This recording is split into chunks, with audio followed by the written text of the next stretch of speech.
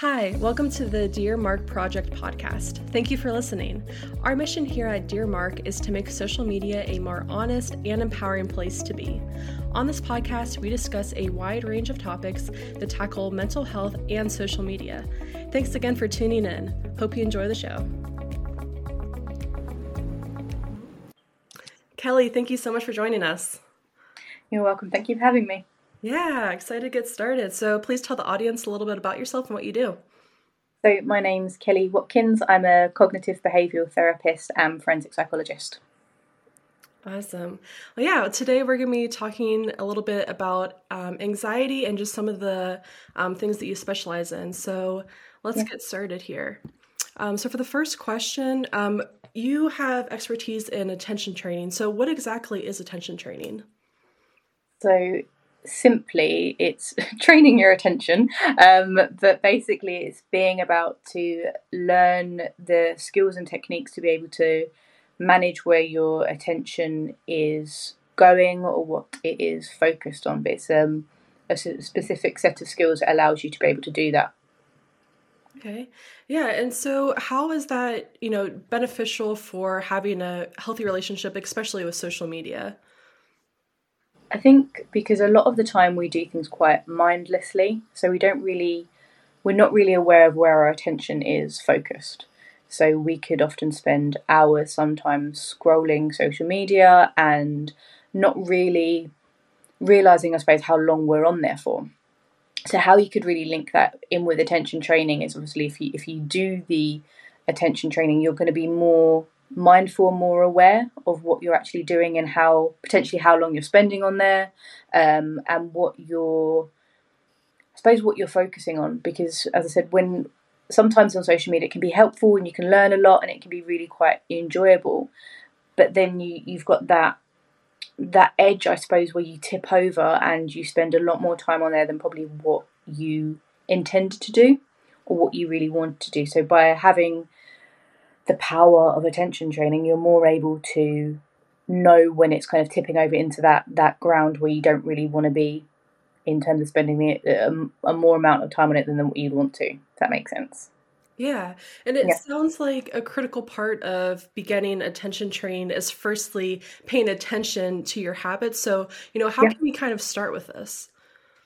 I think a great way it can, and I think the beauty of attention training is that originally it was developed really for anxiety.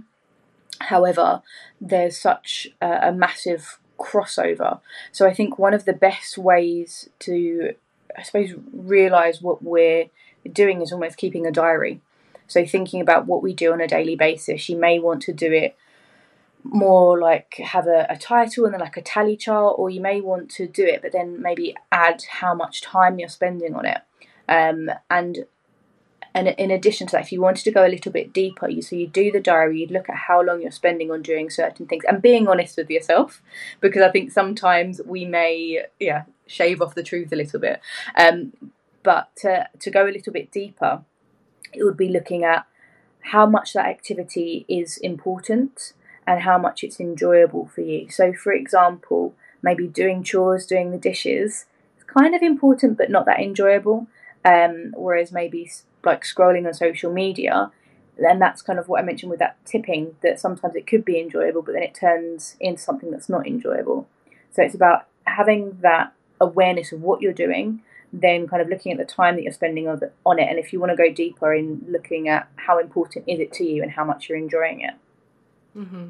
Yeah. And another thing that I've personally seen that has helped with just general, understanding of your intention and self-awareness is setting, timers to say, hey, I'm going to complete a task and it's going to be for, 20 minutes or so. And then when that timer goes off, then I can kind of shift my attention towards a different situation. So do you find that helpful, or is there maybe like some other tips as well? Definitely. And I think what you kind of hinted, have you heard of like the Pomodoro technique? I have not, no. So it's similar to, so it's often used when you're studying or doing maybe tasks that involve a lot of your brain space that we often get distracted from, our attention goes elsewhere. So what it is, it's setting a timer for 20 minutes, exactly as you said, and then having a break for 5 or 10, setting a timer for that, and then going back and doing another 20. So that is super helpful for if you're studying, or just doing maybe some tasks that involve a lot of brain space. So that's for that. And then I think with what you were saying is a great way, if we're just doing any sort of task, to allow us to focus on it. If we set a timer, so if we need to clear out a cupboard, we don't really want to do it. So you set a timer and say, okay, if I can just do 20 minutes, and often we will spend longer, because once you get in it, you're in it and you're doing it. But and that's, it's kind of almost like tricking your mind into doing it. So it's slightly different from attention training, but it's still, there is an element of your attention on it. But that's what I mean. You can blend it and make it helpful for you. Is the topic of using a prioritization technique, so like kind of like prioritizing your lists, whether it's prioritizing it within like the length, the certain like time length that you're completing tasks, or even if you are if you like a certain task more than others, is prioritization a good technique for building attention training?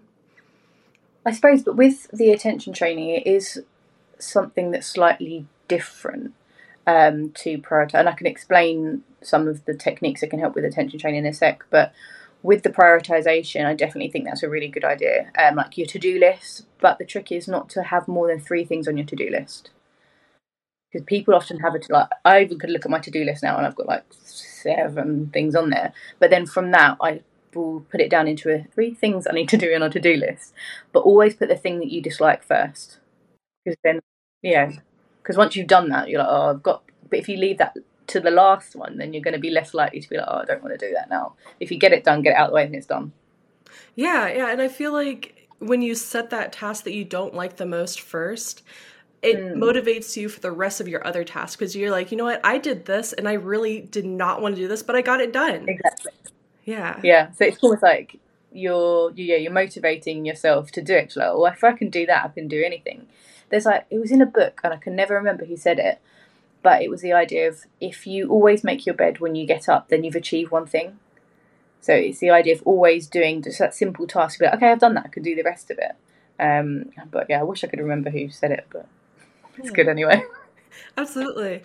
Yeah, and when you mentioned that just start with 3 tasks, why is it so important to focus on less tasks rather than more?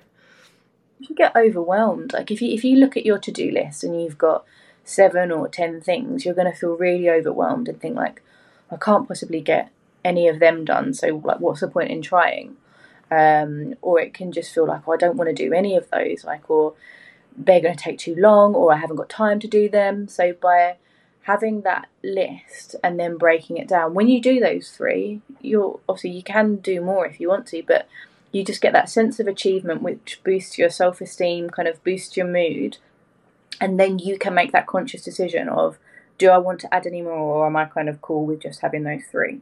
So I think that's why it is really, really, it's about motivating yourself, kind of giving that sense of achievement and that you've done something, rather than kind of feeling that you failed. Because as soon as you get that feeling of failure, that kind of feeds into that fear of failure, and then can sometimes make you not want to do anything anyway. Mm-hmm. Yeah, no, that makes a lot of sense. Yeah, and I feel like we don't understand how much time we actually have, because when we have like that weekend and Monday hits, at least for me, I am breaking down all of my to-do list, which it's like technically it's a to-do list for the week, not for Monday. Yeah. But just like you said, it's very, very overwhelming. So just, making sure that you understand that abundance of time, I think is really important too. Yeah, and I think there's other things that you can do, like that. If you wanted to see what you actually spend your time on during the week, kind of like the diary that I was mentioning at the beginning, but just having some sort of record of what you actually spend your time doing. Because as you said, I think I even had it with a client recently, and they were saying that they didn't have time to do meditation. I was like, okay. So I made them get out their phone, and when you have like the amount of time spent on your phone for different things, and it went through kind of what it was in social media was 2 hours a day.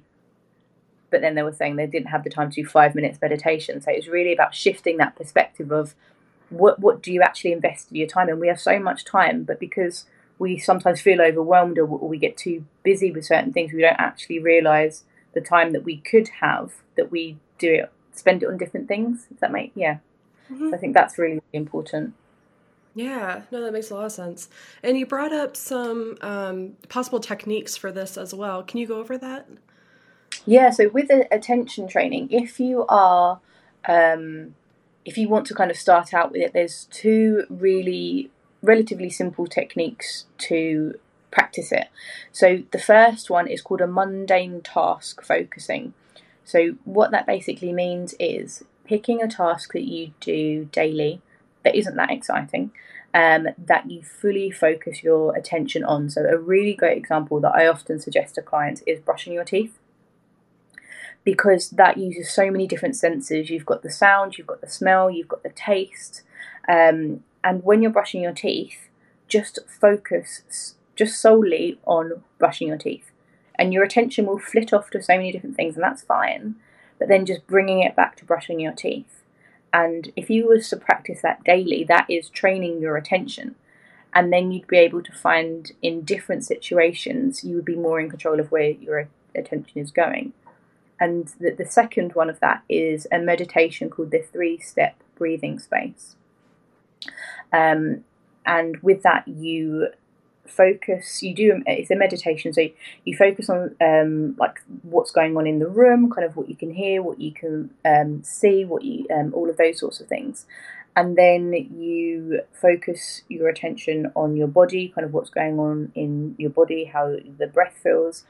And then you bring your attention out, so then you focus on how your body feels with the room, kind of bringing it back together.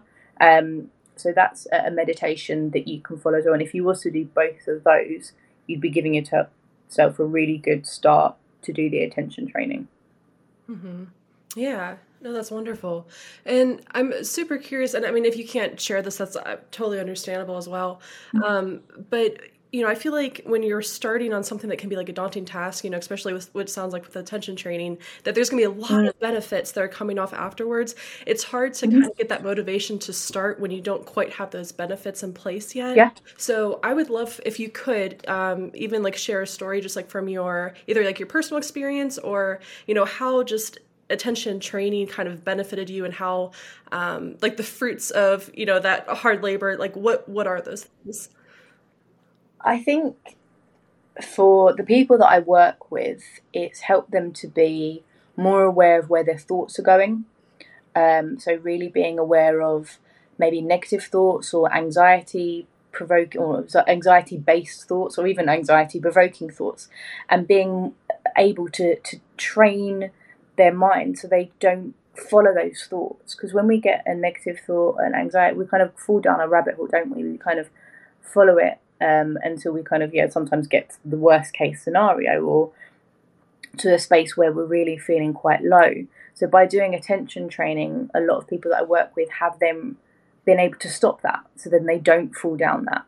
And then for me, I think it's just allowed me to enjoy things more.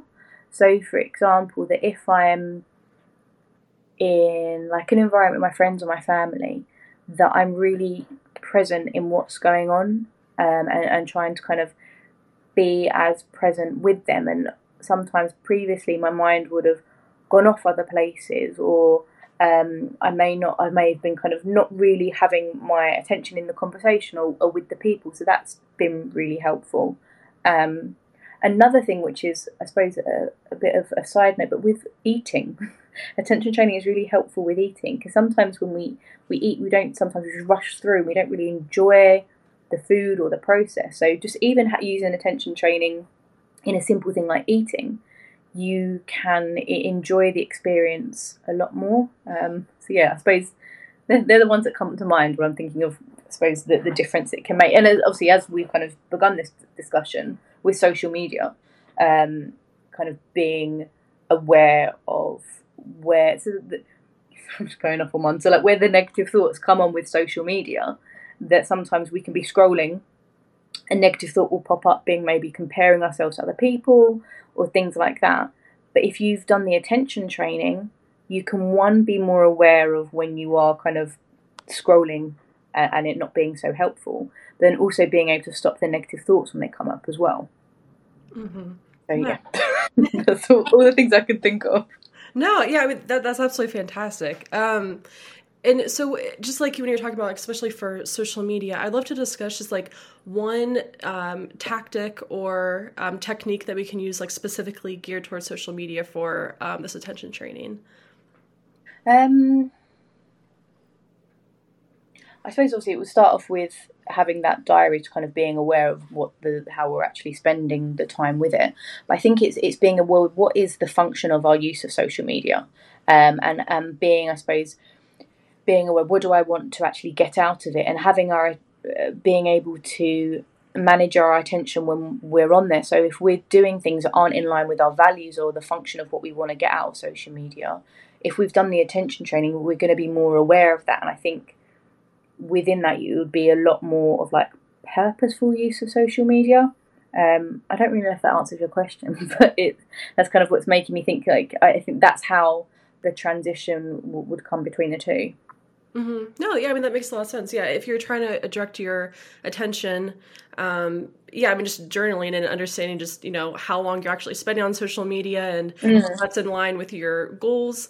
Yeah, so that's been absolutely fantastic. Yeah, so Kelly, thank you so, so much for being on this podcast. It's been lovely having you here and hearing your expertise. So please tell the audience how they can get in touch with you and anything that you want to promote. Yeah. So on Instagram, I'm Kelly_the_CBT_psychologist. Didn't really think of that when I made it, when I was going to have to say it out loud. But that's my social media. My website is www.kellywatkins.co.uk. And from the website, you can have links to my YouTube channel, and I've got a recording of the attention training on there. And there's some other products, ebooks, as well as journals and things like that people can get from there. Okay, perfect. Well, yeah, as always, we will have all that in the description below so you can get to all of her links. Highly recommend that you do. And so again, Kelly, thank you so much for being here today. You're welcome. Thank you so much for having me. It's been great. Absolutely. Thanks for listening. To learn more about how to make social media a more honest and empowering place to be, follow us on Instagram at the Dear Mark Project and visit our website, dearmark.co. Stay tuned every week for a new episode. Thanks again for tuning in.